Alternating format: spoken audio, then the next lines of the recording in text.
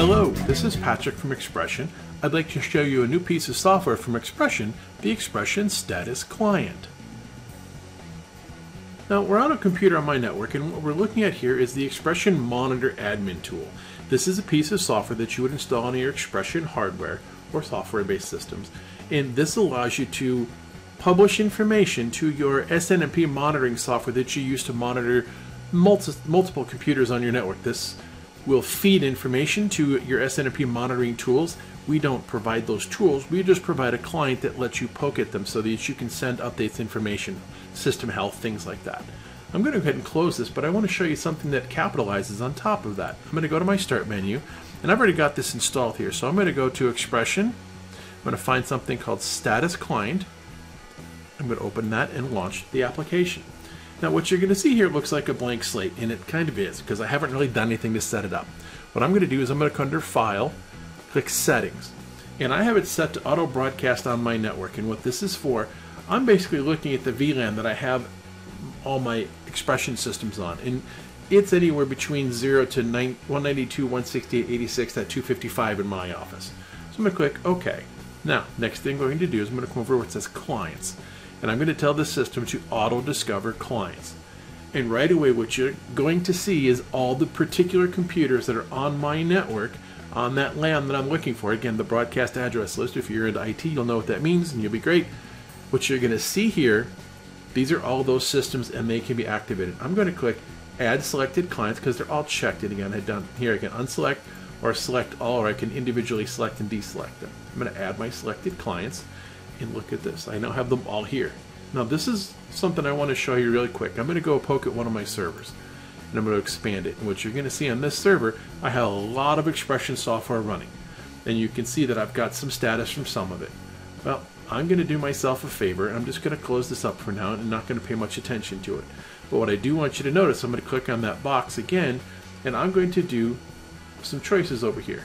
I can start all my processes on that box, which are XPression. I can stop all my XPression processes.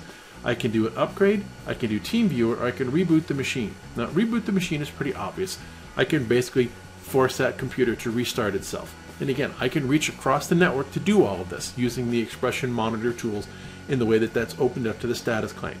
I can also stop all the XPression processes.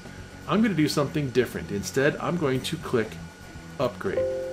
And it's going to tell me, do you really want to upgrade? Say, yes, I do.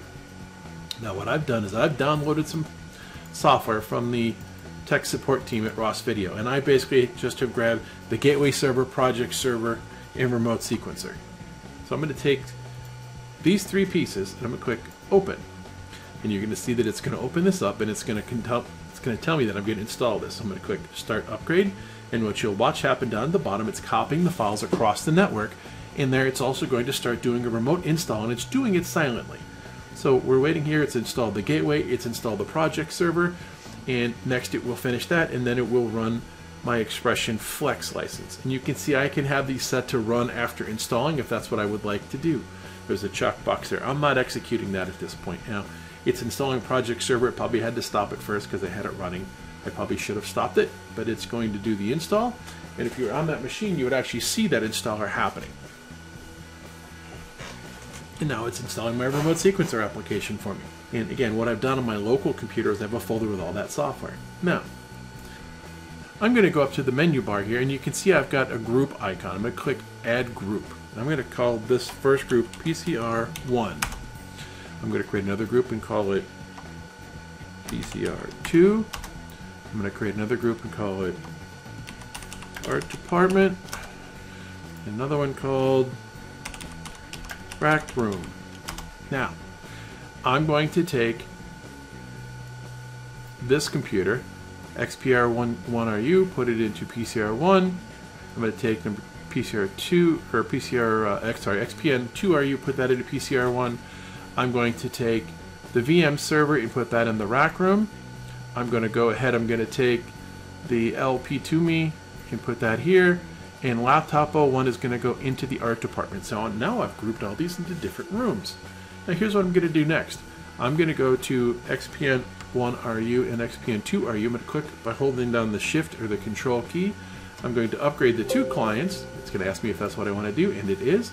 I'm going to install Flex on both of those machines. I'm going to click Open.